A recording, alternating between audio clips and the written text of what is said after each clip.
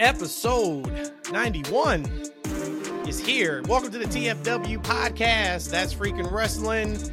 The best kept secret in wrestling podcast. Tell a friend, tell a friend, tell a friend, tell a family member. We are here. We are rocking and rolling. I am Matt, your host, joined by the co-host with the most, what they say, like the mostest with the hostess. What's like them old school, like 90s like that type things. Rhodesia's up in here. I'm feeling good today. Eshawn is up in here. Shout out, of course, to all of you. As always, y'all know I love shouting you guys out. It's not a script. We appreciate everything that you guys have brought in terms of us, any questions or comments, just watching the vids, listening to the audio. Shout out to you guys. If it wasn't for y'all, we wouldn't be doing it. And we are 91 of these things in. We got 100 coming up soon. We actually talked about that maybe a few days ago. So we got to do something special with episode 100. It ain't many new podcasts that make it that far. So I'm going to give ourselves a round of applause and give you guys a round of applause for rocking and rolling with us for over a year plus. Where y'all want to start? We got Raw to talk about. We made a mistake and ran out of time to talk AEW on Sunday's pod. So we're going to talk AEW. We got a couple of listener questions. One I missed. My bad, Wole. You sent that. I was like, we got you. And then we missed it. So we got you on this one. We're going to take care of everything we may have missed on Sunday after I spent 50 minutes deep diving that Punk promo for SmackDown. But we got some good feedback from that show, so we appreciate it. Where y'all want to start today? Speaking of promos, we might as well, right? Might as well talk about Raw. Might as well talk about my favorite wrestlers. One being CM Punk. The other one being Seth Rollins. She's still going with it. I like it. All right. But before we get there, we gotta acknowledge that Seth Rollins looked like $1 million. He is the absolute man. And I know we say that all the time. But seeing him in the ring side by side to Punk, he's bigger, taller, and he just looks like more of a star. And I know that was kind of the point of it. Punk is just a casual kind of down to earth guy, but man, did I see a huge discrepancy visually. And when we talk about on the mic, should I just deep dive and go on it, or do y'all want to go? You are leading this thing. You said these are both your favorite wrestlers, so I'm just proud of you that you remember this stick that CM Punk is your favorite wrestler. So I'm laying out. It is your time. It is your show. First off, Seth comes out looking like Barney 2.0, looking good, as Booker T would say. And he just gave it to him. He made it perfectly clear. He made it more perfectly clear than publicly clear than I could have ever done back in the day. But I turned over a new leaf. He said, "I hate you." He did. Let's not get it tangled and twisted. We talking about old school phrases, right? Not tangling and twisting it. I hate you. But we can get to this money. I had just one complaint about the whole promo. And I know, Matt, you mentioned it too when you and I were talking, was I didn't really want Punk talking after that. Seth had such an awesome promo. And I didn't think it was needed for Punk to even say anything afterwards. But I guess we got he's entering the Royal Rumble to win it, I guess. But that'd be my only thing that I knock for. But overall, as far as I know, last week we were talking about how Punk's promo on SmackDown probably was the promo of the year or a contender. I think this is probably the contender for going back and forth in the ring, promo-wise, on the mic. I've seen that a lot on social media. Oh, really? Yeah. Nice. Yep. You know, I appreciate Rhodesia's energy tonight. I'm feeling good today. Yeah, I love that. I love seeing my sisters happy about some wrestling. I love that. Okay, it was Punk's a great. on top. Oh yeah, on top. Never Ashley acts like she's about to throw up. Yeah. We had an interesting conversation before we started the podcast. But yeah, it was a great promo, great moment. And I think that Seth really rose to the occasion. I don't know about it, man. Look, I think that outfit he had on, I think that was the less like, man. Like that, his outfits are something, right? That sequence outfit, that wasn't that bad. He looked like one of the Temptations. He was getting to work. He had like business here. Yeah, he didn't need any ruffled shoulder pads getting in the way in case Punk tried to hit him. So he just had to come out there looking dapper in his Barney suit. Glistening. Yeah, I want to come out there and do like a little spin move with him a little bit, a little shuffle side to side. Yeah, he did all right. But really great stuff from him. And we talked about some of his verbiage, right? We knew a lot of those shots and some of the things he said was going to come out there, right? But it was important for him to deliver his message a certain type of way that he didn't sound like a little B, like, right? Because, it's funny when CM Punk mentioned like his voice, like a little whiny voice. He does kind of have like a whine to it. He has a weird voice, right? So it'll be easy for him to kind of come off like he's complaining. But I think he came off really well, really passionate. His eyes told a story that looked like, bro, I want to kill you. Yep. Like, and when I see you in the right form, it's going to be on. So kudos to those guys. Another great story. I was concerned if Seth was going to be a step up to CM Punk on the mic, and he did a good job. What do you think, Matt? So a few things. One, shout out to you, E. We just talked on Sunday's pod that, hey, when Seth comes out, he going to have to get rid of that Joker laugh. Like, it's got to be serious, real business. That was the Seth Rollins we got. I think there's a positive and a negative to that. We can get to that if you guys want to. Thought it was fantastic. Big business.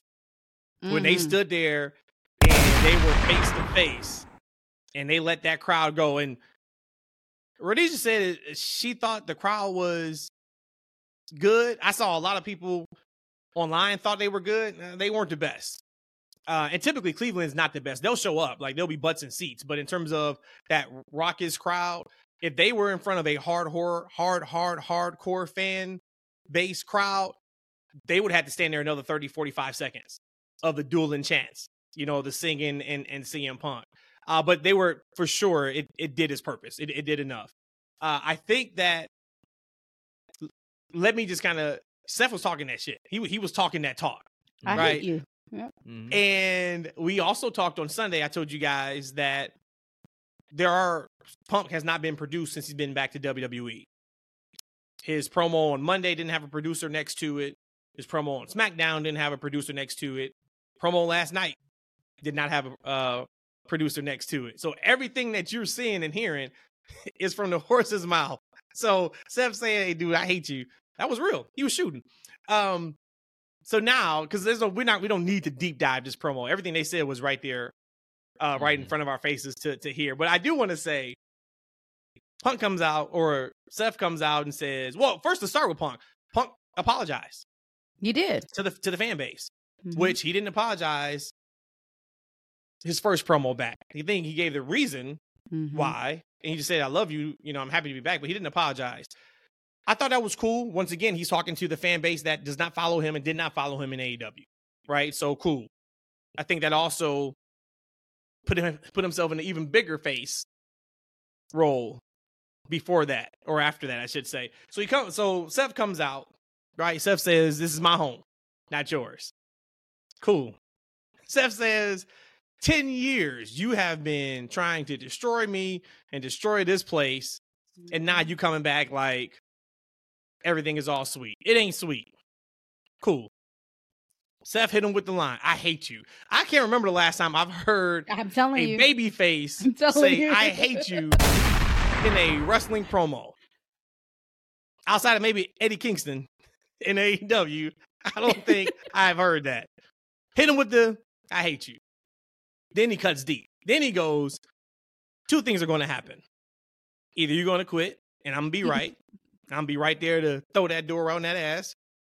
Or I'm going to get in the ring with you, and I'm going to expose you for not being a great wrestler and showing you that I'm the best in the world. Let's go. Gunshot. Seth did all that talking. All that yapping.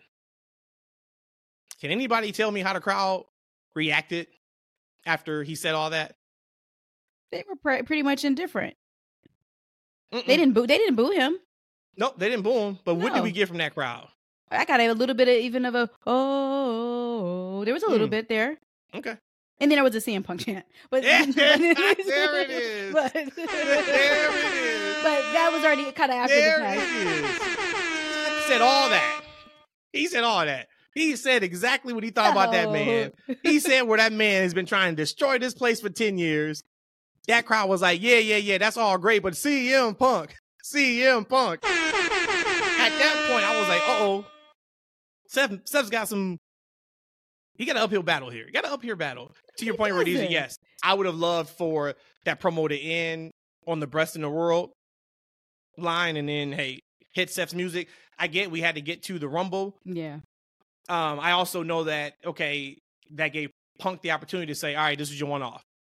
I'm not taking this type of disrespect again, but I'll give you one. I get that, but I would have loved for Adam Pearce to go to the back. As soon as he signed, he stayed out there. I would have loved for that Best in the World line to hit. I would have loved for Punk maybe to have kind of like a I'm thinking look on his face. He leaves right out the ring. Seth's still standing there.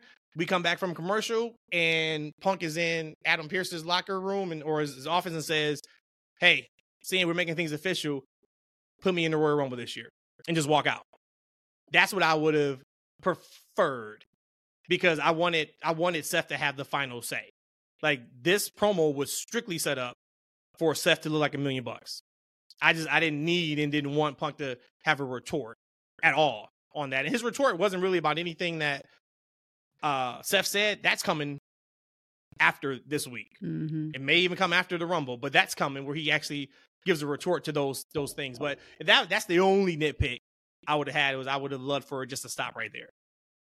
Allow me to retort though, because if I'm CM Punk, I got something to say too. You ain't gonna have the last word for me, fam. Like I'm gonna try to upstage you too. I'm gonna try to take a little bit of that shine back. That's only natural. Now in the wrestling world, okay, we want to maybe have Seth shine, but you think about this is supposed to be a personal feud between them as kind of, toting the line of realism.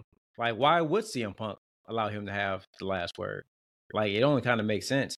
And as I told you guys with Seth, man, yeah, we knew he's gonna have up. Like, look, CM Punk has been gone for 25 years, right? Mm-hmm. The crowd misses him. They want to see him. They remember all the good times. They don't know about any of the AEW stuff. Maybe vague. They might have an idea, possibly. Like, right? But they want to cheer this man. They want to welcome this man back with open arms. And they don't know or care about all the drama. They don't care about none of the backstory. We talked about Seth. Every opponent he's had, from Nakamura on, they've chanted that guy or cheered that person, and we said countless times that, his theme song is more over than his, which I think is okay because I feel like the crowd still likes Seth. I'm okay with they theme absolutely song do being a big thing. Mm-hmm. Yeah, I mean, I feel like, but at the same time, I don't think it's going to take much for that crowd to potentially turn on Seth if this doesn't go the correct way with all the momentum and the fanfare that CM Punk has on his return. It's kind of the same reason why I didn't necessarily want a Randy Orton heel turn on Cody Rhodes when he first returned. I was like, man, people love this guy. They want to see him back. So it's going to be kind of hard to not want to cheer this person. And naturally, what you want them to feel a certain type of way. You want them to want to see someone get the upper hand. You don't want them to kind of feel indifferent about either guy or the feud itself. So naturally, someone's going to pick a side at some point. If you care, and I think they're going to care, they're going to pick a side at some point. Absolutely. But after last night's promo, I have no doubt that Seth is going to be just as big a star as he is now, if not greater, in this feud with Punk. I'm not gonna lie, I was a little bit worried, concerned that maybe he was not going to step up to the plate. But after last night's performance, all doubts have gone away. I do want to mention one thing about my favorite wrestler and how he retorted. If that was not like just such an old school, like today, I think the vibe today is just like old school. Like it was such an old school, like, hey, I'm gonna let you get yours. I get that one off. Mm-hmm. But that is the last time you ever talk to me with any tone like that before I knock you out. Like to me, I was like, that felt just as passionate. That like put everything that Seth said wrapped up in one line. Like, listen, okay, got you. Like it's almost like I got that. That one's on me. But you ain't gonna do that again. And I felt that just as equally as I felt the I hate you line. Both knocked it out of the park for me. Again, I just wish that Pink didn't talk after Seth. They could have did something different. But whatever. But, here we are. But if he didn't, you wouldn't have got that line of him. All right, you got that one, but yeah, that's enough. It's but funny then what these real quick though. You were right about. I didn't know Seth was that big of a dude because CM Punk ain't a small guy. Mhm. Like Well- right, like Seth he's a tall guy. What is he like 6? Is he 6'2" or something like that? I would say about 6'2". I just remember when they first started the Shield, he had always been the small guy. But then it was like when he would battle against Roman, and every time he battled against somebody, Seth is actually pretty darn tall. Yeah. But but again, that just shows you that he wrestles like a little guy, and not little in a derogatory way, just that he's agile and he can move like a little guy. And I'm telling you, if both of them can give it their all, I do believe in Seth, and I do think Seth will run circles around CM Punk in the ring. That's just me talking. And that was a shoot line. It had to be. He is going to push him, and they're going to push each other. But that is what, when you can get two professionals, and I use that word professional, right? We know Seth feels a certain type of way about Punk, but we're going to go in here. We're going to use that and make a lot of money. And after one promo, I think everybody feels like if WrestleMania was Sunday, that may have to go night 2. That may have to go night 2. No, seriously though. Yeah. And we've talked about embarrassment or riches with where they are with talent. Think about this. We got a WrestleMania go home show level promo in December. Woo. Crazy talk. So we have the two odds-on favorites to win the Rumble. I'm going to say officially in the Rumble, Cody Rhodes, CM Punk. Who y'all got winning between them two, and why? Since I'm not that great of a booker, I'm going to just say what everybody else is saying. So we'll put. Oh no, you got a point. Because how are we going to build to Roman? How are we going to build to Seth? That's a very, very good question. Let's go with, I don't think Punk is going to lose to Seth. So if they both are in the Rumble, I'm going to say Punk is going to win the Rumble. And then Seth is going to get an Elimination Chamber or a No Way Out, which I call Seth no or way Cody? Out. You mean Cody? Cody. I'm so sorry. Cody. Okay. Cody is going to get in the Elimination Chamber at what I call No Way Out. So we just going to stick to this. This is the old school show then. Just go stick to that. Like, maybe I should even title it that because you went No Way Out. If you guys were not watching old school show WWE years and years ago, he knows all about No Way Out. That was the February pay-per-view. And No Way Out almost every year was so bad. It got nicknamed No Way Out of this pay-per-view because you went from the Rumble, we got to do a show in February just to get to Mania, which used to be in March. Now it's in April, of course, every year. So that was like February was No Way Out. It was just like, man, and typically not much happened. Nothing on those shows. Just some good matches. That's funny. Okay, so you got Punk winning the Rumble, and then Cody figuring out a story to get to Roman. Mm-hmm. Okay, E, what you got? So, question about the elimination match because I forget all these rules. I'm getting old. Doesn't that match typically, the winner of those matches typically have a shot at that brand's champion? It doesn't allow them to switch brands, right? It's that brand's champion, right? So typically, and maybe I'm wrong in this, that's typically a title match. It is usually a title match. Yep. In the past, it's usually a title match. So I'm going to assume this year it's going to be a number one contenders match. But then, E, to your point, how do you get Cody and Roman together? Because the reason why I ask it, I believe that because Roman wasn't in the last one. He didn't finish in championship in the last one. I think which one? The Elimination Chamber, you mean? Yeah, was last year he wasn't in the Elimination Chamber match, right? Didn't he have a match against KO? That was the Rumble. He had a match with Sammy. Sammy. So it was Sammy's match. Okay. That was a Canada match. Yeah. So I think maybe the Elimination Chamber was only females last year, right? Maybe. No, there was a man's match. There was a male match. And who won it? Because I don't remember. Remember, it was only it wouldn't have been a point unless it was a tag match because it was only one champ at the time. And that was Roman. Yeah, we only have one champion. So yeah. Good point. Because I'll pull it up right now. Because I'm thinking. Okay. Because I'm thinking. All right. Because I'm in my memory is probably incorrect though. But I'm thinking if it's going to be I'm thinking I'm going to go with Cody winning the Rumble. Okay. Him winning the Rumble. And if I'm booking it, I may even book Cody to go like number 1 and number 2 and last to the end this time, right? Because like, he has to.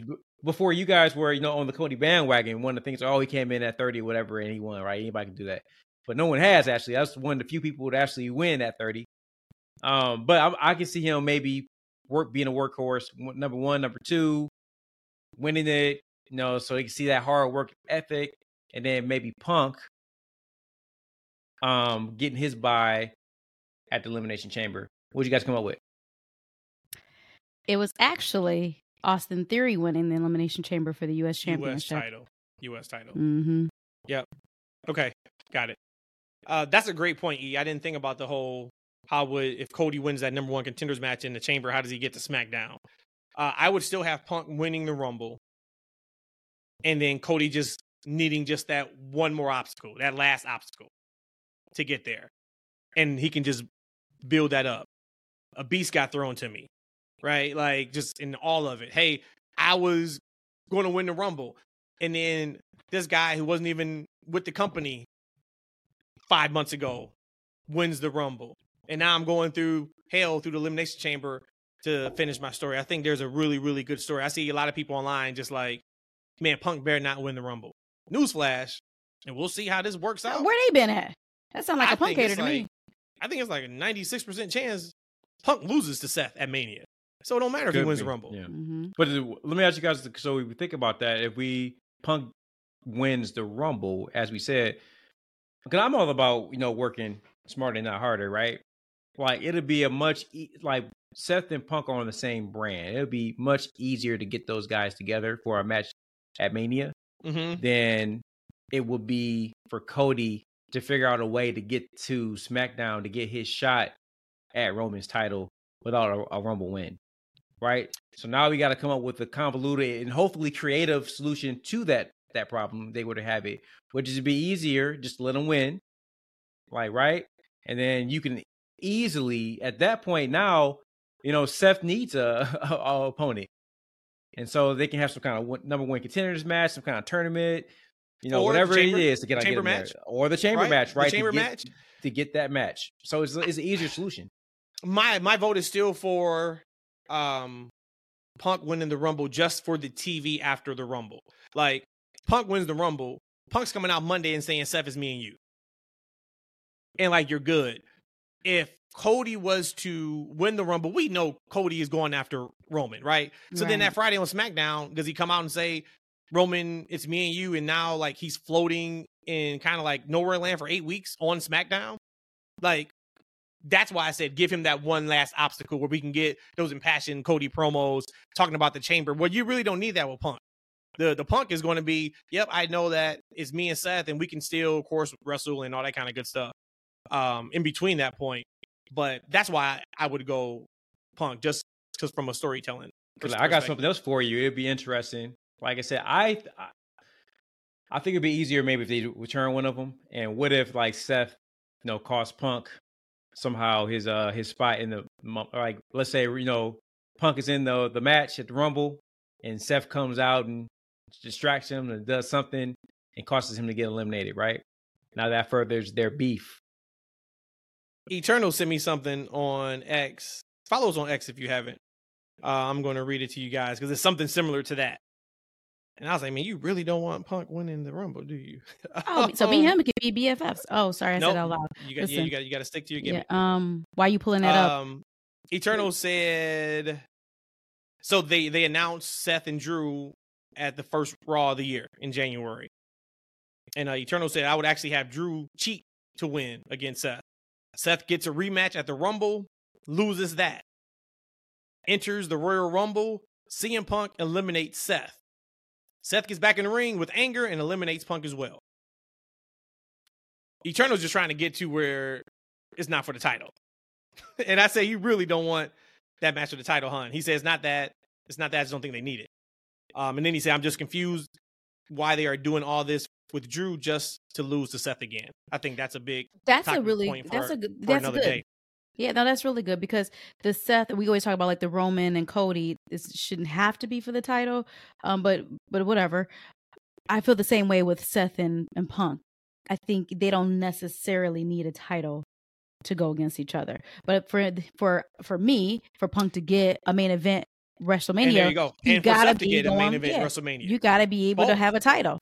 So, because you can't really give a great excuse. And yeah, we can say what sold night one, but you can't. Yeah. There's no good excuse to put the women's title match on top and then have them work, second to last match. Yeah. Like that match has to go on last. Yeah. And it's a perfect storm for it to happen. Because you think about Mania, if you got night 2, Roman versus Cody 2, right? Night 1 is Seth versus CM Punk. Like, I get that we're all super duper fans, but you think about the non-hardcore super duper fan who doesn't know about the AEW drama, who doesn't care about the AEW drama, they don't know what happened or why he left. Like those people, just imagine them looking at a poster and seeing those two matchups. That's huge. Man, like, right? That's massive. Huge. And that's what you got to think about. Because, yeah, we got a new regime. Triple H is very in tune with every aspect of the WWE audience, not just the hardcore or the casuals like Vince was trying to be. He also understands the bigger picture, that he has to create the biggest card possible for Mania. Now, this was No Way Out. Boom. That's great. When we're talking about WrestleMania, this is the biggest show in all of wrestling, right? And what bigger way to have those 4 guys on the marquee? Now, either way, let's just say we take the belt off of Seth and we have a straight up match with Punk and Seth as a grudge match, whatever the case may be. What are we doing with Drew? Okay, he's the champion, like, right? Who's his opponent, right? Now, if Drew is the champion, he's going to be at best at this point the 4th, maybe 5th match on the card, because we got Roman Cody 2 is number 1. CM Punk and Seth, like it or not, is still going to be your number 2 match, right? There's possibility they might, whatever they have in store for the women, might be the next match they want to put up on the card, right? So that's just making Drew as a champion, not be on the level that he needs to be, I would think, at that point. So it's just like, it's best to, continue this slow story that they're turning with Drew and get him to where he needs to be, possibly after Mania. And you think about, it's been a lot, they are doing some great stuff, WWE. Like, think about a few months ago, we were saying night 1 main event could be Jimmy versus Jay. Mm-hmm. And yeah, Punk is a massive name. Yeah. Punk is a massive name that you just brought in. But it hasn't been too many times in the past where you switch in our minds as fans. We switch what should be a main event in WrestleMania unless somebody got hurt. That just shows how many people they have that's over. I'm sure there is somebody here that thinks that, like, LA Knight could be in the main event of one of the nights at WrestleMania. I'm sure there's people who feel like Gunther could be in one of the main events. You know what I'm saying? Like, they are doing it right, and it's because this 50-50 booking ain't a thing. I kind of do wish maybe 50-50 booking was a thing for Jey Uso. We brought up Drew. I don't think Jay's won a singles match since he went to Raw. And he's still over, and he's extremely likable and all that kind of stuff, but I just hope that they continue with him being a main event caliber presentation after Mania with him and Jimmy, because I could see this being just kind of like a holding pattern until that point, and then him and Jimmy get together, wrestle, and I don't know, maybe they hug and they get, whatever that looks like. I just want him still being a main eventer until something he did. You know what I'm saying? Like, if he just dropped organically down a couple pegs, cool. If all the stories have just been told for him at that level, and there's other people that now he needs to work that's like mid-card, upper mid-card, cool. I just don't want to see him just drop because, all right, we don't need him in the spot anymore. Let's tell the story with Jimmy and Solo and put him back to where he was a year ago, 2 years ago. Spoiler alert. I see how this is all going to go. I just had an epiphany. I said I wasn't a good booker, but I'm a good booker now, at least for this quick moment. So we have Punk win the Rumble. Okay. We have Seth and Punk WrestleMania Night 1. Seth wins. So, before we leave, Damian Priest comes in, cashes in because Seth and Punk killed each other. Cashes in, and now Priest is the new heavyweight champion. Book that. And give me my royalties for it. Let's not book that. Let's not book that. Like I don't think they've done enough. You know, as Matt Gallagher just thought, I don't think they've done enough yet to put Priest. They have not. He's not on the level to pin Punk and or no Rollins. Seth to take Seth.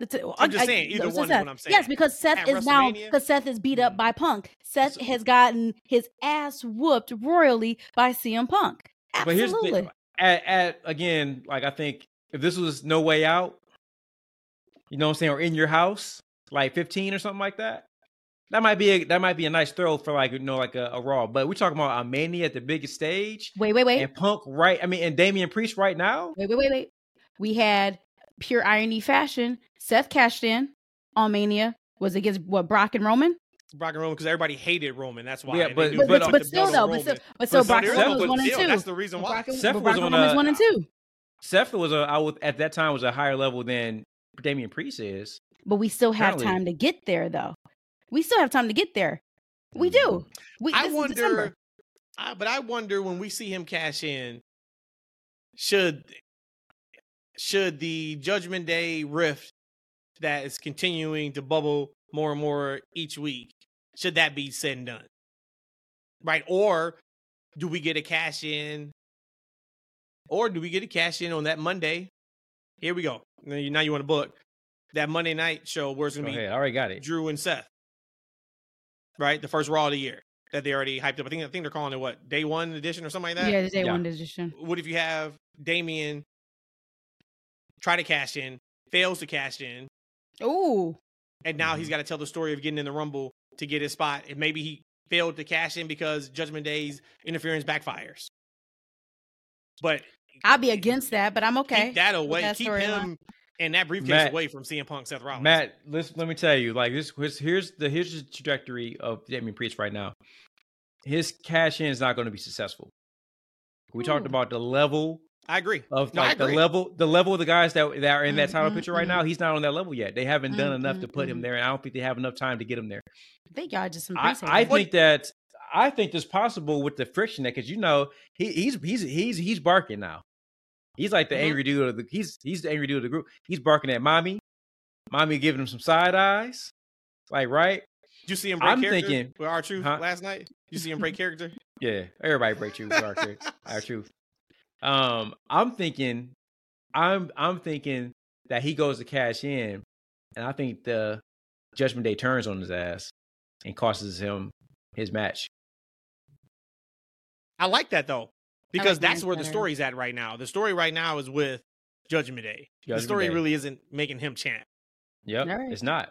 So if he cashes in and win, what do I win? Or he can keep it, because if they go with the whole 1 year anniversary, that show was in July. I think July 1st, right? July 1st. I thought it was June. 3rd. Oh no, yeah, it was the 4th of July weekend. So we still got months and months and months to go. But you can just see where that trajectory of that story would go. Right. They would never do it in WWE. But I would pay. Hey, but real quick, Matt, did you see Rhea Ripley against Damian Priest? I would pay to see that match. Did you see like when Damian Priest was talking to the team and he went to address like Finn, and he like kind of put his hand on Finn's chest? Mm-hmm. And then like Finn looked at his hand like, what you touching me for, man? Like, Yep. It's friction. Like, right? That's a perfect segue. I was going to ask y'all a really big question, probably the biggest question of the night. Is it official that R-Truth is out of the Judgment Day? Damn. He got locked out. He got locked out. Then he got I'm going to say he is not out of it, because the only person that put hands on him was Damian Priest, right? Yes. No, they are. You're right. Dan, he got jumped. Yeah, everybody got foot on him. Yeah, everybody got foot on him. Because at first, Finn didn't put he had to put all his belts down, take his jacket off, and he finally got that one stump in. So all right, it's over then. Yes. Yeah. He's out the Judgment. Dang. He got stumped out. And protect him by all costs. Give me him on a lifetime contract. Have him go out there till he's 70, 75 years old. Right. Cracking jokes. He's gonna look good. I don't even need to see you bump in the ring. Don't even wrestle. Just give me you and your backstage segments. He's been fantastic. And we talking about passion. When he said that JD needs to be kicked out the Judgment Day, I lost everything. That's good stuff. That is good stuff. What else from Raw? It was some cool backstage stuff. I love when Kofi ran into Punk, and he was like, "Jamaican me crazy, man." I don't do that no more. I don't do that Yeah, I don't do that But you know what's funny though? Like, think about it. Punk hasn't been in WWE since New Day started. That is his gimmick when Punk left. Was it? Yes. I was like, yo, 10 years is a long time. Yeah. It is. It is. We also have another person telling a story.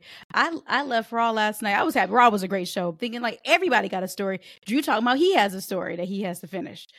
So where we think is going to happen immediately with Drew. First off, do we even think Drew is going to resign? Is he on an open contract right now? I mean, what is this? No, his contract's not up until I think March or April.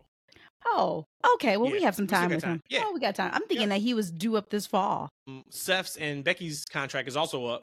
In July, I think. In 2024. Yeah. Yeah. There's no way they don't resign. Not a chance. Not a chance. They both will be back in WWE. But I did think that was interesting. I've been telling you guys, like, there's a ton of contracts coming up in 2024 on both sides. But yeah, I think I want Drew in WWE. I do. I don't know what the sticking point is, if it's just strictly money that's holding this out. But I can't see him really going somewhere else. But I wouldn't be shocked either. I wouldn't be shocked. I have here, besides Rhea breaking Maxine's back spinal, we got Shinsuke and Cody. Well, I do real quick. I do want to mention that. Not the best spot to put Maxine in, because she made a squash match look bad, and that's really hard to do. I mean, that's only her second singles match in WWE, so I get that part. But I felt bad for her because it wasn't good and it didn't look good, but we all know that they can easily just turn around and just say like she's still in training and kind of do that thing on TV, but it was what it should have been. Of course, it should have been a squash. But like, I was excited just to see like, okay, what does she have? And then I looked and I was like, ooh, that wasn't good. That wasn't the best. So you're saying there's like an art to even be in the squash or in the squash match? Absolutely. Willie Mack and Warlow showed that from Collision. Holy hell! I know we'll talk about AEW here in a little bit, but he beat the brakes off of Willie Mack. Man.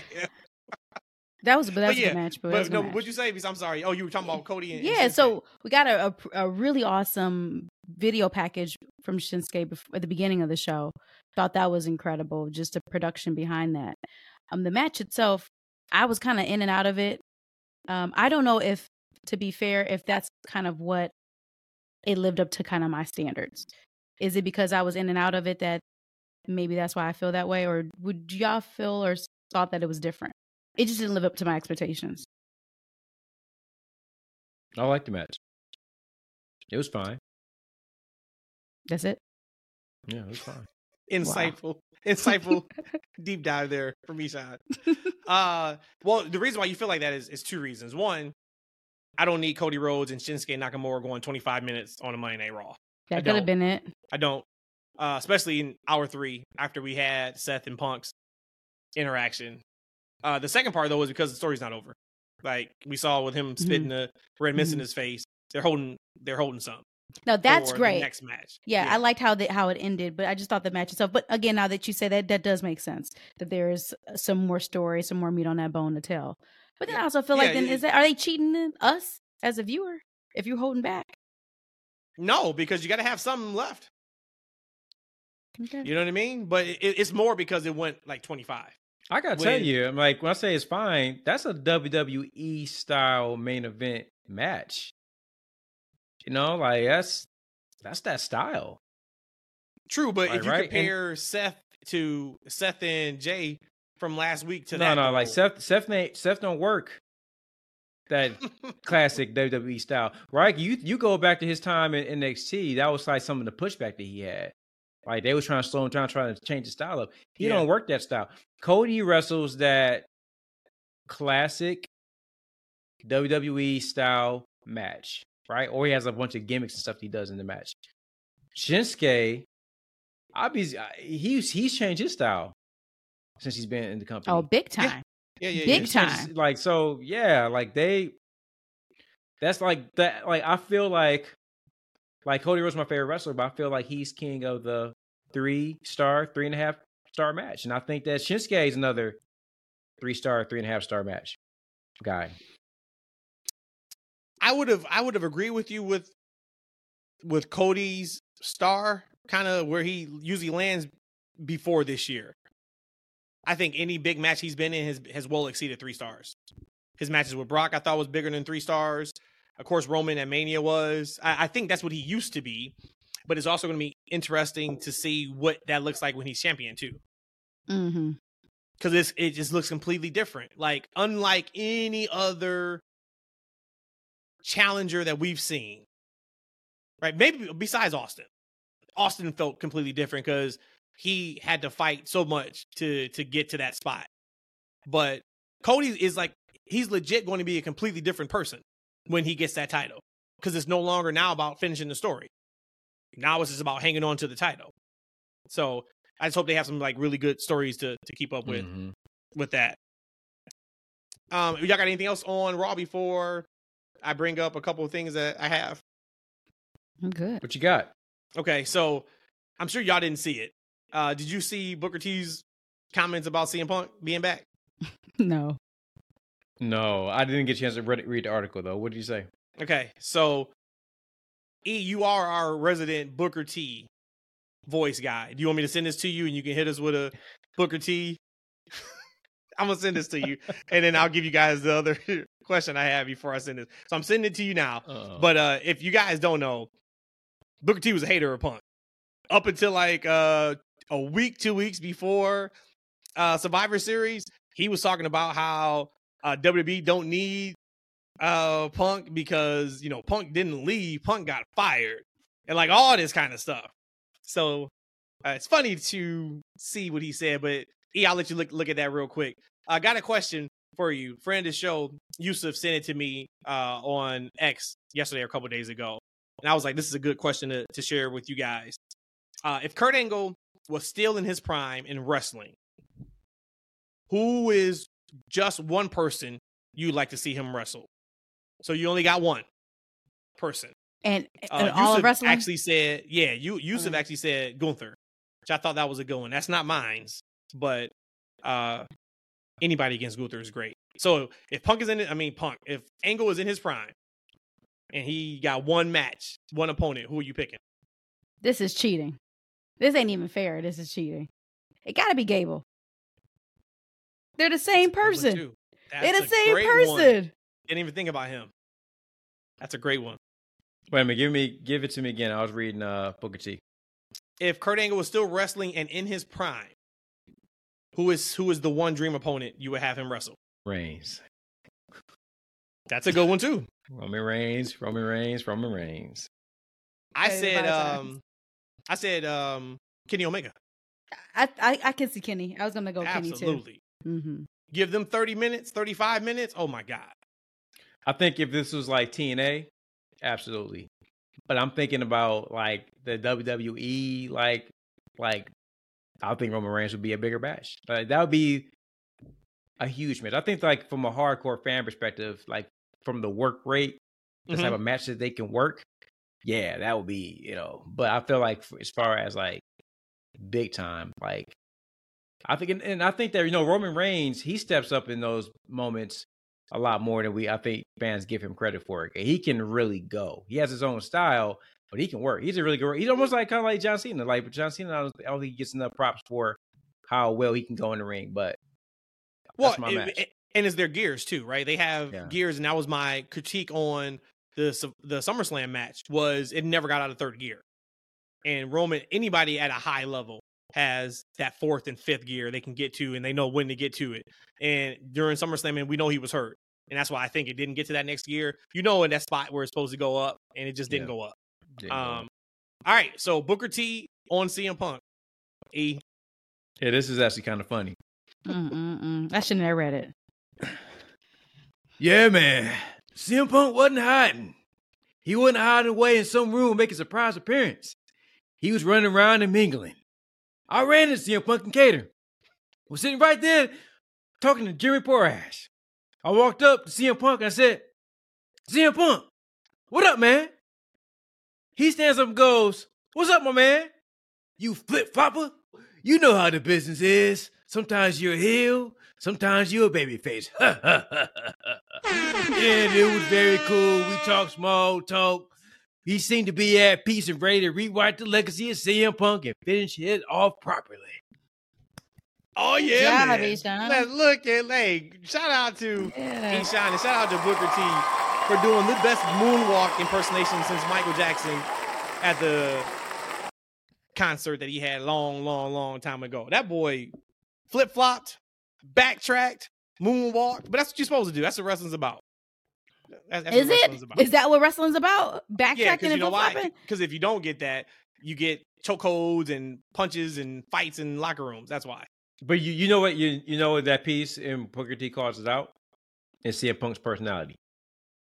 Right? Mm-hmm. A lot of people may or may not just say hello to Punk, Booker T, they'll make some small talk, but he doesn't call out. But he called him out. Like, yo, flip-flopper. Yep. Like, right, he like if he has something to say, he gonna say what he gotta say. And I think that's one of the things that probably rub them young boys in AEW the wrong way, where everybody, they don't come at you real. They don't give it to you raw. Like, right? CM Punk, I got something to say. I'm going to say it. We going to talk about it, laugh it off or whatever, but I'm going to get it off my chest. And I think you got to respect that. Of course you do, because it's from what we have seen and heard from a ton of veterans, and I listen to them, of course, it's always for the best. Yeah. And that quote was talking about Punk being backstage at NXT Deadline, and Punk is backstage at NXT this week. Of course, we haven't seen the show yet, but I don't think that he has an on-screen role. And they said that he's been back there, of course, talking to the talent about their matches, watching stuff with them. And I knew that was going to happen. I don't think I said it on the show, but I told Rhodesia, I said, when he's actually, I may have said it while we were watching Deadline. I said, he's going to get the itch. He's going to get that bug being with the NXT talent. And now him going to the PC and seeing just how, they groom the next crop of superstars. If this run goes the way I think it's going to, and he is going to be professional and everybody's making money and numbers are through the roof, I can easily see him. I don't think he'll want to move, but I can easily see him being a regular at the PC, to help the next generation. To add to that too, I think that the guys and gals. It's funny how I always kind of feel like NXT has one of the better women divisions in the entire world. It's booking. Sean told you. Everybody's got to have something. Yep. But I feel like the guys and gals will be more receptive to CM Punk's feedback, because I think in that, and I think that it's the community there, right? I think it's how they bring them in and try to understand, hey, I'm bringing these veterans in to make you better, right? And I think a lot of the guys and gals down there are programmed to hey, let me take this feedback and let me take the positive out of it and let me build myself up. A couple months ago, and he was talking to Mark Henry, and he seemed very humble. He seemed like he was very acceptable to Mark Henry. He's like, hey, no, please, OG, put me on game. Oh yeah, hey, take my number, give me the feedback, give me the coaching. Whereas you hear a lot of the guys at AEW no, I don't need the feedback. Let me do me. I'll figure it out on my own.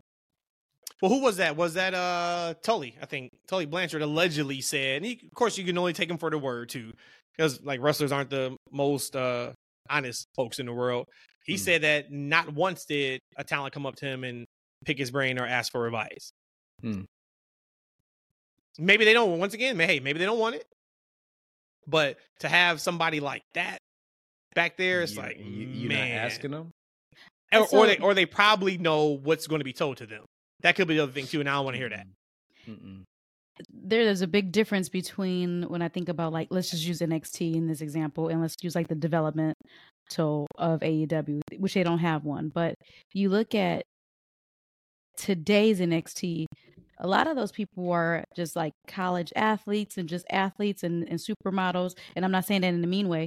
Whereas when NXT first started, it was a lot like AEW, where you had a lot of indie wrestlers who have been doing this for 10 years already, and they finally got signed to WWE. So you look at the backstage or the locker room for AEW, the veterans that's there were independent wrestlers, veterans, except for like the people who just came over from WWE. But it was like on the foundation of indie wrestlers. And then the new school of people that they just never was taught that etiquette. The whole thing of the Booker T and the Punk thing, which I do feel like Booker T completely moonwalked that whole thing back. But Punk stood up and shook his hand, or he got up and respected him. And that's just something that you do. And I don't know if that's the same etiquette or standard in AEW locker room. Absolutely, no, it is. Don't confuse etiquette with not wanting somebody's advice. Yeah. Okay. But let's put all this together. It's not a disrespectful locker room for sure. No. But I think that they know if they didn't ask Tully Blanchard, who at one point was part of the hottest group in the history of wrestling, any type of advice, is because I know what they're going to tell me to do. So tell me to slow down. They're going to tell me to not go 100 miles an hour because I got to protect my body. Like, and no, I'm not trying to hear that. Like, this is new. This is the way we want to do it here. You can take that old school mentality somewhere else. I'm not trying to hear that. That to me could be the only feasible answer to why somebody would not. And I use Tully because he just had that interview. There's been other legends and old timers that said the same thing when they have been backstage at AEW. So that's what I think it is. But I think some people also don't understand that, meaning those young wrestlers, they don't understand that you can go up there and pick their brain. Yeah, may hear it. Do they feel welcome to? Who knows? But they weren't. The culture of the locker room of AEW is 40 years later than what WWE locker room is. The culture itself. Again, I don't really see a problem with having faster matches to try to innovate. That's what happened with WWE and how they skyrocketed to the next level. They made wrestling entertainment. So it's just another evolution of wrestling itself. Again, I do think that you need to have veterans in there that could say you need to slow down before you hurt yourself and you take your possible 20-year career down to just 7 years, for sure. But there is a place where you can innovate. And I don't think there's anything wrong with not wanting to hear an old timer opinion, because I know what I want to do. The part of that is that the millennials moving into what they want to see their reality to look like. So I'm not going to knock either one of them. I just think that maybe if there were some other veteran leadership to say, hey, there's a world to AEW locker room. There's a world where you could do both, where you can absolutely be innovative and try new things. But also, these veterans are here not for show. They are here because they have 30, 40, 50 years of wrestling experience. Before we get to, real quick, Mac, I was going to say, and you think about it, though, and that's why a lot of them dudes ain't over the way they're supposed to be over in that company. All right, they trying to do it their way, and they're doing it their way, and they're getting injured left and right. No one pops for them. They're just popping for the next move or the next spot. I mean, it's a shame. So you would think that at some point you will wake up and be like, hey, maybe I need to learn a new hold, as Jim Ross would say. Maybe I need to learn something from some history. Like, I bet maybe a lot of them guys don't even know who Tully Blanchard, his history or his story. Like, right, you go to NXT, Kiani, is it Kiani? That's it? Kaylani? Right. Well, yeah, which Kiani. one? Which one? Yeah, Jordan. K. Jordan. Kaylani. She said they have a history class that they take, and they study wrestling. Like, right? I wonder how many of them cats in AEW study history. Probably not. Probably none of them, right? Because if they were, they will be trying to pick some of these guys' brains. And here's the thing: at the same time, MJF, Adam Cole. Adam Cole is the WWE guy and the indie guy. No, he is an AEW guy right now. Don't do that. Don't do that. But I'm talking coming to, he already got part of the machine training in NXT with Undisputed Era. So he did get some of that already. We can't deny that. FTR. FTR. Watching tape. Yep. But the rest of these cats, we'll see what the future holds. Before we get into our AEW talk, shout out to Wole, another friend of the show. He sent me a message a couple days ago, and I forgot to even talk about this on Sunday. TNA Wrestling partnering with Endeavor, streaming to distribute its on-demand subscription service, TNA Plus, starting on January 5th. I'm not going to read the entire thing, but it basically just talks about their streaming service is being powered by Endeavor. It says the partnership combines TNA expertise as a top professional wrestling promoter with Endeavor Streaming's unparalleled knowledge in delivering innovative direct-to-consumer offerings, marketing tools, analytics, and predictive modeling. It'll be available, whatever. Now it looks like $9.99 a month or $95.99 per year. And that starts January 5th. Wole's question was, what's the possible implications of this, and could we see TNA working with WWE? What's your guys' thoughts? E. Okay. Because I'm thinking of some things here in my head. I didn't really think much of it when I read it. But I will hope. We talked about it just, as friends about the TNA. I hope this kind of propels them to kind of step up their production and just the promotion. Because I would really love a solid third brand, so Endeavor can help them. That'd be awesome. Because this is one thing I do know, that WWE doesn't need TNA in any kind of way. Right. Right? Like, they don't have any specific talent on their roster that you could say, oh, we have some dream matches that we would love to have. I don't think a partnership between the two companies makes any sense for WWE.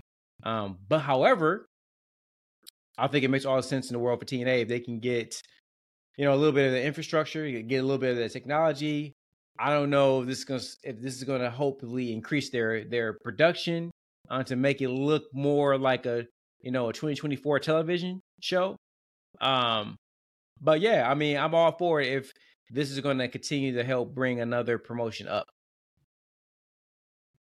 The actual question is really just talking about app on here. In addition to reclaiming the iconic TNA moniker, the TNA Plus app is relaunching with an all-new dynamic look, as well as expanded options and increased functionality. It talks more about the app and flagship pay-per-views, etc. How, where you can get the apps from, Android TV, Fire TV, iOS. So it's only app talk in here. So as much as your hope is they have a product that looks better, I think that has nothing to do with this actual deal right here. To be clear then, will their weekly episodic shows be on this app? No, I don't think so. Is it? Right? But they'll still have their TV, right? Oh yeah, the library. Yeah. But library. This is not the WWE network. If Raw and SmackDown was also on the network, this is because the old. So this is an upgrade from their other platform, right? Impact Plus. Impact Plus had the shows on there, the weekly shows, like real time. I don't think it was real time though. I think it was delayed. Okay. It was delayed. I think it might have been like a couple hours later or something like that. I will share this. I will say that there will absolutely be some bleed over into this. If Endeavor is looking to they purchase this pro wrestling IP, there's no way that if you have the Machine, who has done this for 40 years very well, not bleed over into that. Not where maybe we will see as fans, but maybe just down to corporate people. Might have been some people who've lost their job. I know about half people in corporate lost their jobs earlier this year. Maybe not that many, but people lost their jobs in corporate. There absolutely is, I feel, will be some bleeding over into TNA Impact.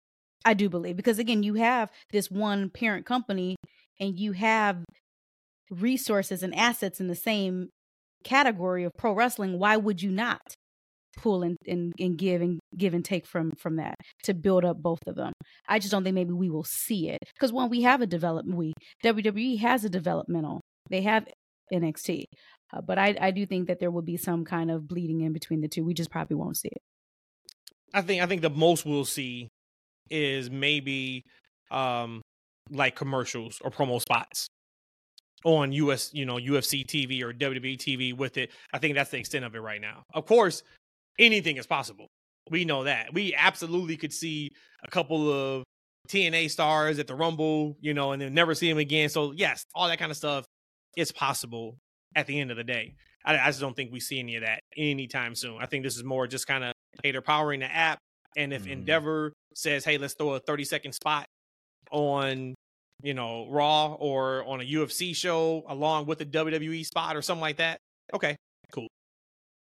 I think that's kind of about the end of that, though. But anything that can help, that's what this is about, man. We want the wrestling world to thrive. E, I know you got some AEW things you want to bring up, man. Let's get into it. Yeah, so kind of a couple of things with AEW. I know last time we spoke about AEW, I had a couple of concerns about the direction of the company, following the exit of QT, the production guy, Kevin Sullivan, not the wrestler, was fired. But I will say this though, about QT, I didn't mention last time we spoke about it, but if QT's contribution to the creative was QT TV, then I'm good with I'm good with him not being part of the creation. I'm good with that direction not being there. And real quick, I'm actually segueing my own topic here with Kevin Sullivan. Matt, did you hear that they didn't hold production meetings? No, I what did do you not mean hear by that? It can't be what I'm hearing.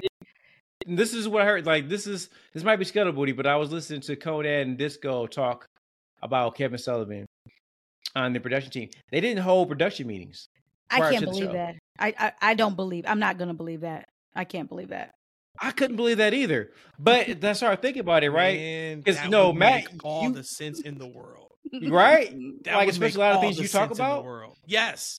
Like I don't know how to shoot this because I don't know what's coming.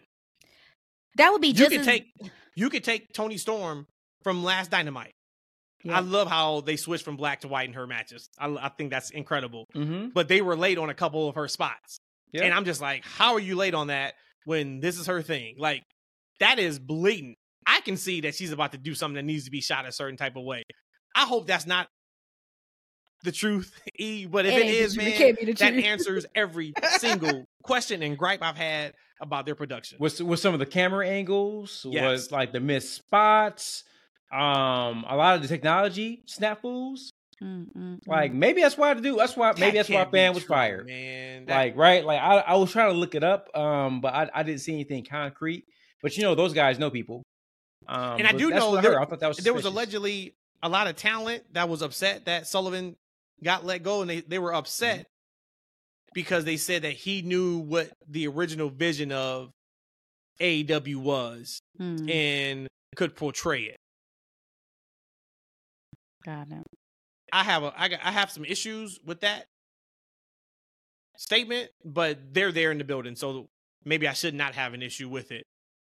But if he lost his job because he wasn't doing something correct, how can you be upset? Now, if he's doing everything perfectly, which maybe he was, remember he was the post-producer VP, and somebody made that decision who came from the outside, and there's some other issues, okay, I could see that. But that really threw me off when I heard say Talon was upset because he knew the original vision of the company.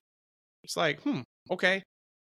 This is when it'd be perfect if we had them on streaming devices so we could easily just pull up a random episode from like year one of Dynamite just to kind of see like, all right, well, let me see if I can tell the difference. But we're not there yet. Tony Khan did say, though, today that he had a meeting with WB today, and it went really good. It was an in-person meeting. So hopefully we hear something soon about streaming, or hopefully for them also their deal, because Dave Meltzer came out. Some of the things I don't trust Meltzer. You already know how I feel about Meltzer. But he came out and said that things have drastically changed with WWE's next TV deal that they hadn't signed yet. And they're saying it is almost majorly due to CM Punk and the numbers that he's bringing in already. Oh, so drastically in a good way. So drastically in a good way. In a good way. In a good way. Yeah.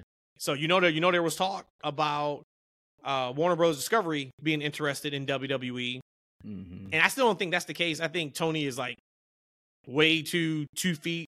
I'm not talking to anybody else. This is my home for them to sign WWE. But could you imagine if like WB had a monopoly like that and had WWE and AEW under the umbrella? That would be crazy. Ridiculous. That would be crazy. E, But I didn't think next about topic, that punk fight piece though. Go ahead. I just gotta say this: not having production meetings is just as dumb as the NFL not paying these refs a full-time salary. This is getting out of control. These games are out of control. It's not a football podcast, but are you kidding me, man? Y'all make $1 billion a week. Y'all can't say, hey, look, refs, leave your other jobs. You come in and you referee, and on Monday and Tuesday, we watching game film on what you missed and what you did well. We're going to put you through classes so you are ready to go every Saturday and Sunday. I digress. You got me passionate about that. Things that make you go, Yeah, but I wanted to talk to you guys about that production piece. I actually didn't write it down here in my notes, but it popped in my mind as I started going through this with you guys.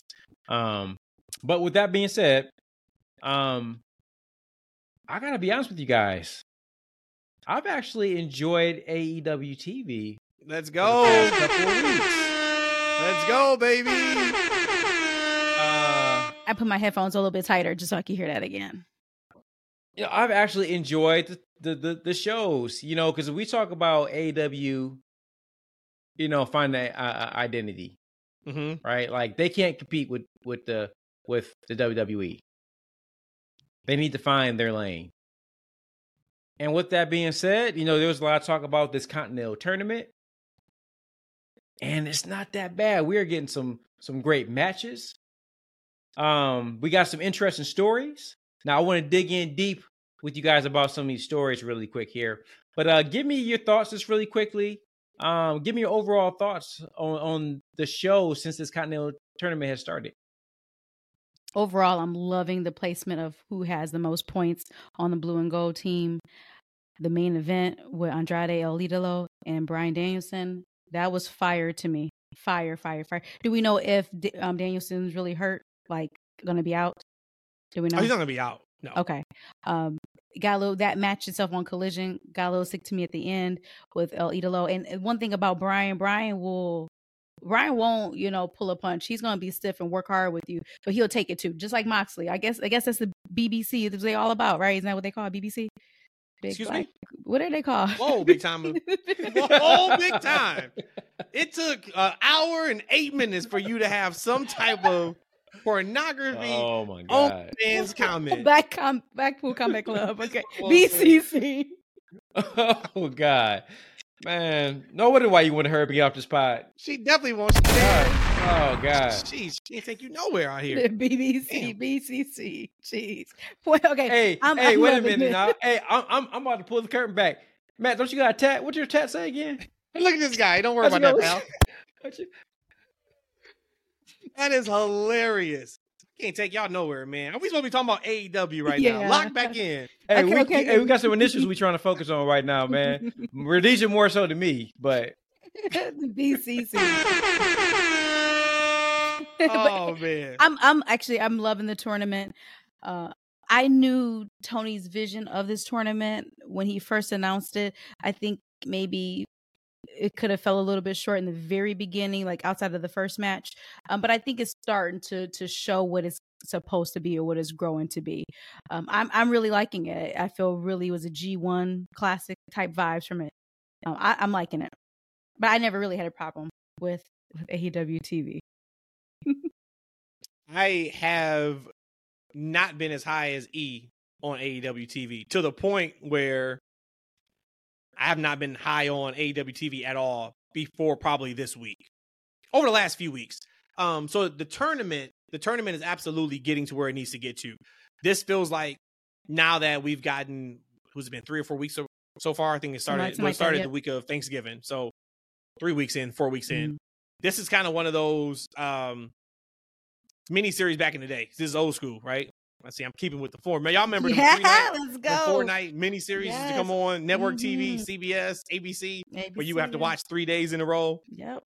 This feels like the first few weeks was night 1, where you could miss night 1 because they're going to show you the recap before night 2 starts, and then night 2 is where it really gets going, and then night 3 was the climax. And that's how I feel about this tournament. Now that Swerve is undefeated, now that Mox is undefeated, and they're fighting on Dynamite this week, and Mox cut a hell of a promo on Collision. He is masterful when it comes to them real type promo settings. They had that guy in WWE like with gas masks, and that was that was rough. Dean wasn't bad. Don't do that. He toward the end he was horrific. Well, not toward the end, toward the end because he was leaving. It was horrible. But before that part happened, I don't think it was that bad. But I have not been high on AEW. I've actually really not have enjoyed it much. Because I'm getting my feel completely from NXT and both shows on WWE. So it's like, all right, you really need to wow me. And when I see things that bother me as the way I like to consume my wrestling, consume my content, it irritates me and it irritates me and it irritates me. And I didn't get any of that watching Collision. I thought Collision was great. Dynamite, which we never even had a chance to talk about, Adam against Christian, and that match, which I thought was really, really good. And then I get on X that night, and there is a ton of messages and tweets about how horrible the finish was. Between Ed should have won clean. Make that make sense. He's going to win clean their first interaction, their first match. Like, where does the story go if he wins clean? The other one was Nick Wayne's wife. Oh my God. Mama. Mama. Yes. Mama. And yes, she's not a wrestler. Like, yes, it wasn't the best. It wasn't the best. But was it enough to where we should be up in arms about it? No, it wasn't. So I thought that was interesting because I thought that match was like really good. Do y'all remember that match? Oh yeah, I actually had it on the docket here. I want to talk about the Edge and Christian match. I actually really enjoyed the match. Really good. So yeah, Wayne's mom. Damn, I'm not gonna say that. I started to say something, but I'm not gonna say it because I'm sure she's a nice woman. She's a nice looking woman too. Yeah, she's nice, attractive. You know, she's a. Yes. You know, I like them tall and thick. She's a bad actor. And you a hater. She's a bad actress. Like, as soon as she came in that ring, I knew that she's going to hit Edge. But you knew it because you knew that's where the story should go. No. Let me tell you why I knew. Because when she came in there, it seemed like she was focusing mainly on Edge for, like, the majority of, like, her stare down. But then Christian would get up, like he started begging her off. I'm like, bro, she ain't even looking at you. So she'll go glance at like Christian, look back at it. She'll glance at Christian a little bit, then look back at Edge. And then Edge started Christian get up, like start begging her off again, like, no, give me some too. Like, right, you're supposed to be looking at both of us, right? You're supposed to be like you're conflicted. But she didn't seem like she was conflicted for like the half the time when she's making her decision. It seemed like she was keyed in on knocking Edge out. And Christian kind of had to get up to kind of redirect her to like, yo, all right, you're supposed to be going back and forth. And then towards the end, before she actually made a decision, it seemed like she started going back and forth. But in the when she first got in there, she was keyed right in on Edge. Look at the first like 5 to 10 seconds. Like, she was keyed totally Edge. So that's just somebody who's not used to being in that position. Like, right, they know what they're supposed to be doing. Oh, I forgot, I'm supposed to look into Christian too. Like, right, so that's what I'm talking about. And then what I've seen from her from a character standpoint and that horrible acting thing she did when they were backstage with her son and Christian. That was a back segment. That wasn't good. The whole segment was bad. Yeah. From what I've seen in this moment from her from a character standpoint, it hasn't been that great. Unless she's going to be knocking my socks off as a nasty heel mom, which she very well could. I just could have. I would have rather them introduce like Nick's sister, like right, like they could have took one of the girls, Nick's sister or cousin, something like that. She herself. Yeah, and they could have plugged her in this spot. Or something like No, because I'm not sure the mom's going to add to it. That's all I'm saying. You need Christian to be Nick's daddy so we can get that over-the-top tongue kiss with him and his mom, and you know what I'm saying? Like that's what we need. We need that shot of Christian and Nick Wayne's mom going crazy like it was Christian and Trish Stratus years ago when she turned on Jericho. But that was Trish Stratus though too. So I mean, and this is Nick Wayne's mom. And yeah. Nick Wayne, don't listen to E. Tony Khan, put more Nick Wayne's mom on my TV, please. There, well, yes. Y'all didn't ask me, but I didn't see the match. All I saw was the end result, and at the end of the day, she sold whatever move she took perfectly fine. I don't even know what happened to her. I just looked up at the TV and saw that she was laying face down on the ground. And I'm like, she's selling that really good. I actually gave her props for doing it. What match you talking about? Maybe I was watching something else. And then that's when you lay out. See, look, when you do a podcast and there's 3 folks, right? It is perfectly okay to be like, either I didn't see it and I'm going to keep it moving, or even better, you just lay out. But I just said it. I said I didn't see the match. I looked up. I thought she was on the ground. Was she not on the ground? If she was, she wouldn't face down. Hey, she looked face down to me. Our podcast exclusive listeners, I want you to, there's a story throughout this podcast. Bro, he's just drinking. Oh, okay? My God. She's drinking. So I don't know if she's remembering what she's supposed to be remembering correctly. I don't know what she's talking about now. I'm going to give y'all the timestamp. And then both of y'all going to apologize to me. Timestamp of her being on the ground face down. Okay. When? Evidently, I don't know. I told you I didn't watch the match. I just looked up and I saw her face down. She was never late. Yeah, just future reference. If you didn't see it, that's when you just don't say anything. Never late. Yeah, you could get up and like just leave and then just come back. She was and we just keep it going. We would keep it going. Oh my! I'll show y'all. Unless Edge looks like a woman. Keep moving. Right. Edge like a woman. And his not Edge, it's Adam. Y'all been calling this man Edge the whole time. You know what? Like we need to come up with a nickname we'll just do for him going forward. I'm not calling him Adam Copeland. That's not enough. I mean, that's too much. That's too much. That's just like. I'm sorry. Go ahead.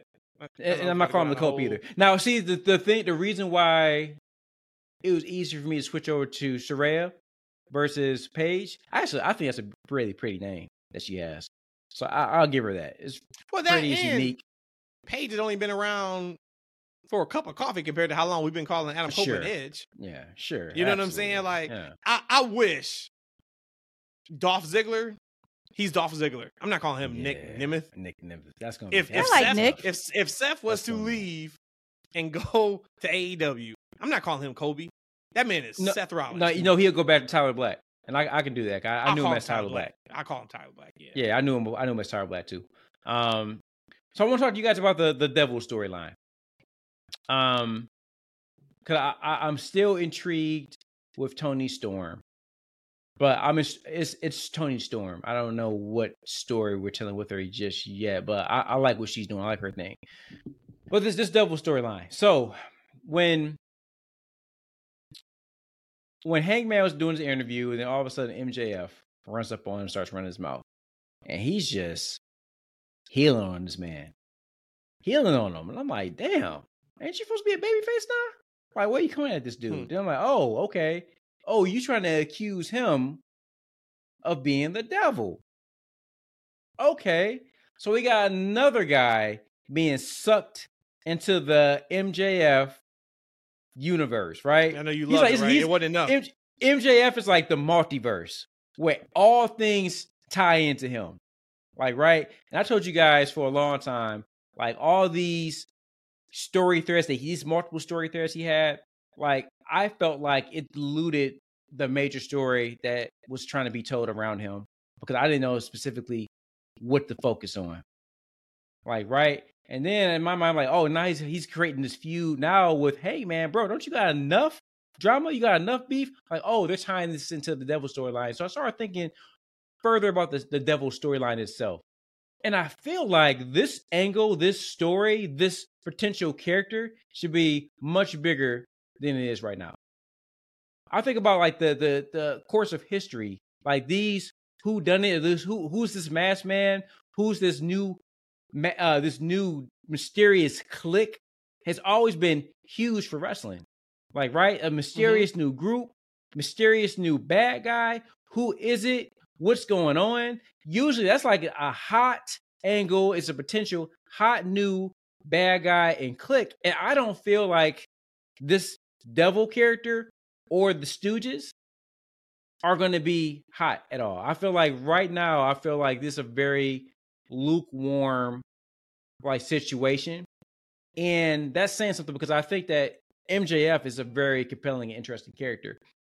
I just kind of feel like the story that's being written and being told involving MJF in this entire situation has been off. But I think if it's somebody lesser than MJF was in the same situation, they'd be doing much worse. So my question to you guys is, do you think that this whole storyline is weaker than it should be? Weaker than it should be? Not necessarily. Right now with AEW, I'm trying to find out what am I most drawn to in storyline. Is it Christian and Adam?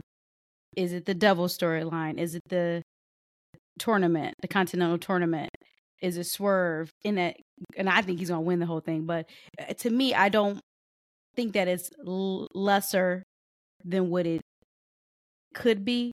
I just know that we have to have a really, really good payoff because it's trending that it won't be a great payoff. But I don't have a problem with all these people possibly being the devil. I think for me, that brings excitement to it. So it takes you off the scent of who really is the devil, which in the end, I think it's Tony Khan, but I still think it's MJF as well. But I think that all these different people being the devil, completely 100% fine with it. I think this is just kind of just a middle of we trying to get to the end of December to find out who the devil is. And I'm hoping we find out at the end of December who the devil is. Par for the course. That's a good question. No, I don't think it's less than what it should be. What's happening is they're taking us on different paths, different roads, right? We just talked 2 episodes ago about who's the devil. And now I'm changing my answer after Dynamite last week. Hell, I may change it after Dynamite this week. But now I'm going with MJF as the devil.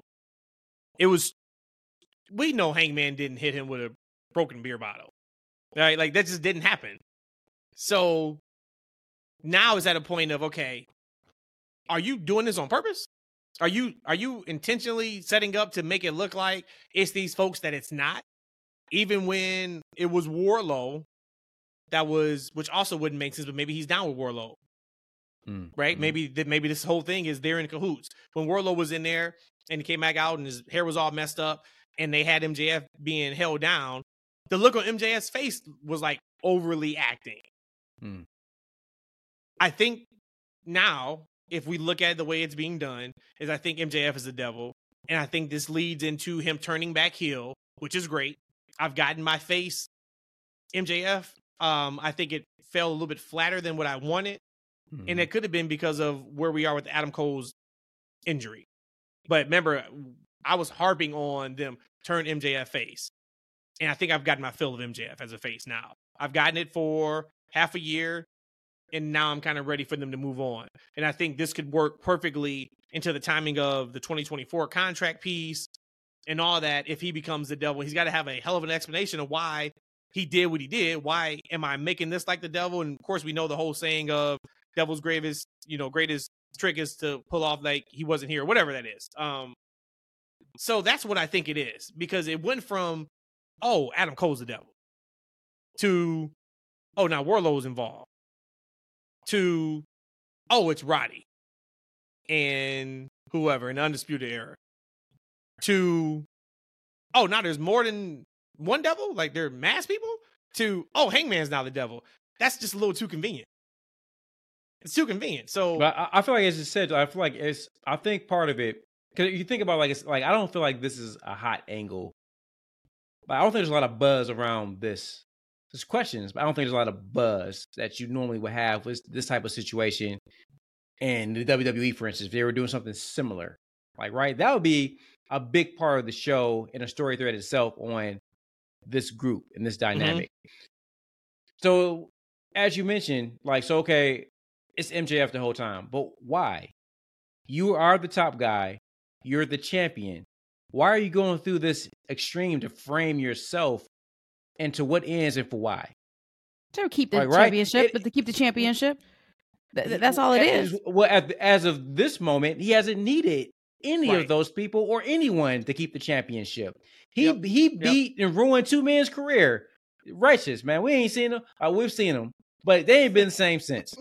Like, right, he's beating 2 dudes at a time. So you mean tell me you got to wear a mask and fake your own beat ups and get a whole crew to do what exactly? To I don't get why. And the same thing with Wardlow, right?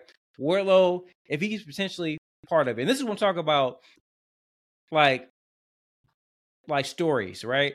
Wardlow comes back out of nowhere, and he said, "I'm gunning for MJF to potentially be under the mask and gunning for MJF." Like, why? Like, why are you masking yourself? You've already made your intentions clear. Like, why? What's in it for? What are you doing? It's not because it's not him. It's MJF. And to answer your question, he's doing all this to throw the sin off so he doesn't have to defend his title. So he can stay as a champion. He's not down with any crew. He's been down with crews. He's been down with Jericho. He's been defending his title. But what I'm talking no. What I'm talking about as far as he doesn't have a group of people like how he had before, whether JAS, whether it was Adam, not Copeland, the other Adam. The Pinnacle you're talking about? Yeah, all of that. He's always had a crew. Always. He had Wardlow as his man. Now that he's solo by himself, he has to make this whole different type of reality. And now I'm going to bring in and make everything so convoluted. And who's really the devil? Well, we're going to do things here to make this person like the devil, that person like the devil. I'm going to pre-record something. Then I'm going to be laid out with a beer bottle of crack beside my head. I mean, this is his work. At the end of the day, he still has the championship. The only reason that doesn't make sense, though, is because the Devils have been working against him. So, like, the way this would make sense, if we wanted to go with this, is the Devils laid him out before a championship match, and that championship match was there off. We go. But that's what I'm thinking. But it hasn't happened. But he still hasn't had. He didn't lose his championship from them and beating him up. That's what I'm getting at.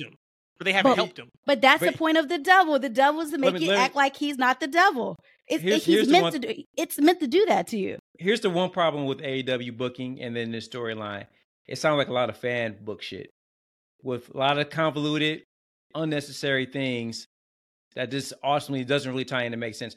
Like all of that, none of it. I mean, like, look, I'm not saying that maybe that's what they're not going to do, but at the end, you got one guy who's been winning matches pretty strongly on his own all this time to convolutedly create a group to keep a title.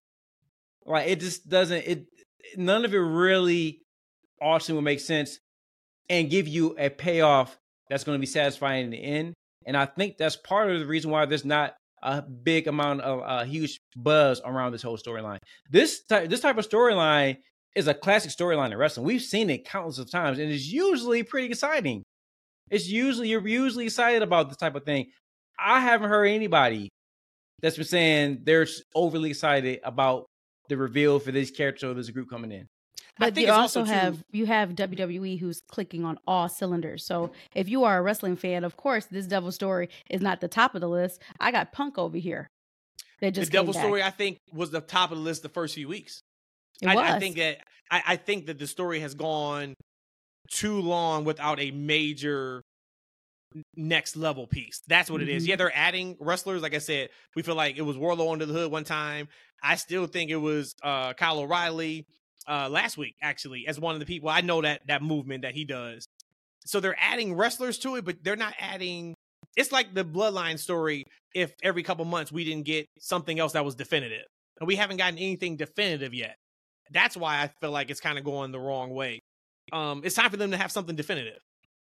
And maybe we get it this week. But I think that's why, I think that's why you don't feel like, oh, this is what it should be. Because it started out super hot in the who done it, who did it. And then it kind of just got to a point where they just keep adding layers on it without answering any other questions. So we talked about it. They have to stick the landing. And every week that goes by, and the more they keep adding to it, I'm just like, unless this is one of the best thought out, drawn out storylines in AEW history, which it may well be if you have the right people thinking this. It's going to be hard to stick the landing. Or the other thing I thought about too is what if the legit injuries that have happened has made them pivot? Like, what if somehow, would it make sense if they do the reveal at World's End and it's like a whole group of people we've seen already, and then a few ex-WWE people that their 90 days will be up by that time. Would that even make sense? I wonder. I just don't think the Devil storyline is as bad or as lackluster as maybe Ishan is saying, maybe what you're saying too, Matt. I think it's just, is it going a little bit too long? Maybe. I can't argue that part, but I don't have a problem with it. It just, WWE is so hot. I just have to look at it by comparison. My intention is just going over to WWE with the storylines, is where they do storylines very well and character building very well. That's just taking up a lot of my attention. If I was just an AEW chick, I probably would be like, okay, no, I'm liking this Devil line, the storyline. No, well, I mean, that's part of the problem, though. I don't think it's that big of a. It's how it should be to an AEW fan. Like, right, you got Uncle But Dave. are you? Who's a Would big you say AEW guy. Would you say you are a true See, AEW fan? when I talk about, I'm not. When I make a comment, I'm not specifically talking about me. I'm talking about like when I read things and I listen to people comments, but I'm things of that asking you. nature. I'm talking about the overall post. Like, I think it's over. I think it's convoluted. Like, I don't think they're going to give us a proper finish to the match. I actually think this storyline is one of the things that makes them WWE light. They're trying to do this huge, arcing, over convoluted type of story where they should just shut up and wrestle. To be honest with you, give me a Continental classic match. Work, though. I think they've been trying to do that, and that hasn't worked. I think you need more. I think that now not y'all, but Eve, you're saying two different things. First, you say that you want the storylines. Now they shut up and wrestle. No, we've been saying that we want to have some substance to these stories. But if they're going to give us, this ain't substance. If you're going to give me junk food, don't give me food at all. Like that's you said you wanted junk food. This is episode junk 30. Food. That's all like, you wanted was junk food. You remember that? This is junk food. This is M&M's. You wanted junk food 30. This is M&M's dipped in whipped cream. That's what this is. That's what this Amnesia. is right here. This ain't what I want. Like, this isn't what I talked about. And I think that they'll be better off telling simpler, easy to follow stories that make sense with good wrestling. This ain't simple or easy to follow. This is some convoluted. Like, I'm trying to tell, like, the Lost. So. They ain't the Lost, man. They're not look, let me tell you, I'm gonna be 100% right. They don't have the talent or the personnel to write episodic Lost television. They just don't. This is somebody with a crayon writing on a piece of paper and coming up with stuff every week. And it looked like every week. I'm sorry. Like, I know, I know y'all like make-believe, y'all like coloring books, but I'm a man who doesn't, all right? Give me a novel. This ain't a novel. This is a crayon book. I can't do this. This is a crayon. I can't do this. This is a coloring book. And guess what? They're not even coloring the lines, y'all. They're not even coloring the lines, y'all. They scribble scrabbling. Like, the color's supposed to be blue, and they didn't use red, y'all. All right, it's supposed to be purple. They didn't use white. You are an AEW hater. That's what it is. You're an AEW hater. I just said I enjoyed the shows. A couple of shows, but you can't say, you can't talk about that Devil storyline and say that is not all what it's supposed to be. In the level that you talk about crayons. I can give you color pencils. I give you color pencils, but crayons, dude. Well, listen, it's three of us, and Matt has already admitted that he thinks it's a little convoluted as well. So I don't think I'm that far off base. You know, but if you say, hey, Matt, thumbs up, thumbs down on the storyline, I'm not giving it a thumbs down. I just continue to worry that after every week, it's going to be really hard to stick the landing. But I am hoping they have flushed this all out, and it's going to make the most sense in the world, and it leads to the whole contract of 2024, right? That it felt like, okay, there's a reason why he kept going with it. They kept going with it. And the timing just makes too much sense now. For his contract to allegedly be up, I think the day before the first Dynamite of the year, this just makes too much sense. But you got to stick the landing. Y'all got 2-3 weeks. And somebody will be able to go back and say episode 90, who was right? And guess what? You just built it. You built it. This has been the reason. He's the devil. He's going to win it. What is it? Devil's in or the world's in?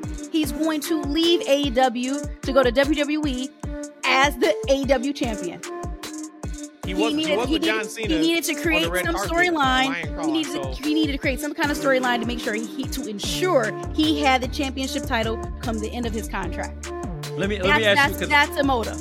Let me ask you, Mac. I guess you're the neutral one. If MJF's ultimate reveal as the devil, give me your excitement level.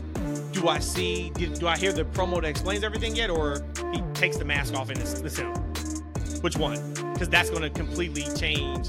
Like, say, like, okay, let's fast forward. It is Rose in right now. He wrestles Joe. He beats Joe. Somehow the masked person gets in the ring. He takes the mask off and is okay, and they go to black. They go black. My excitement level is probably 1 out of 10.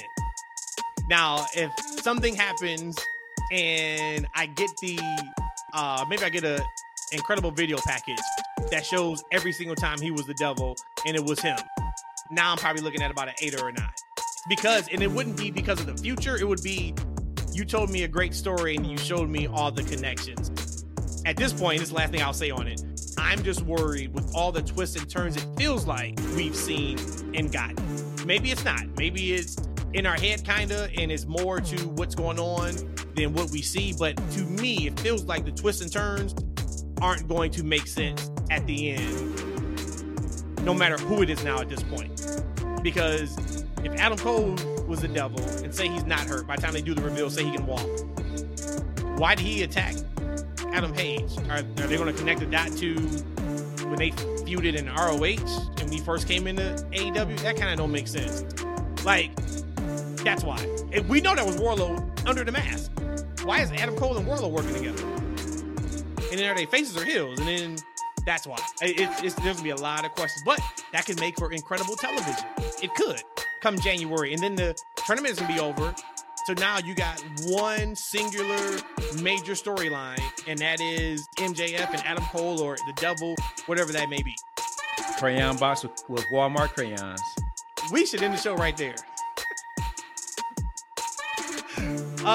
Just in case y'all got anything else, that's funny. Y'all went about 3 minutes about crayons, colored pencils. That was great. I wish I could see what I could see. I went back to go watch the final part of Dynamite, and it was Nick freaking Wayne's mom hair hanging down with Edge or Adam Copeland facing down on the ground. So when I looked up from the dinner table, I saw that image and I pictured it as her laying flat out on the ground. Like, damn, what the hell? You just looked back down, huh? I sure did. I told you after the match, I was like, oh shit. I was like, was that just Adam and Christian? It was. That explains it. And on that note, this is a wrap. We out of here. Thank y'all for listening again. Hit the follow button. I haven't talked about that yet. Continue to support the pod by hitting that follow button, leaving a 5-star wherever you listen to it. Leave us comments. I would love to get your guys' thoughts, of course, on everything we talked about, but maybe in particularly the Devil storyline. Where you guys at with it? Thumbs up, thumbs in the middle, or thumbs down? The reveal should be happening here really, really soon. So leave that, and we'll go over any fun and cool comments or questions on the next episode. Thank you guys again for listening, and we will see you on the next one.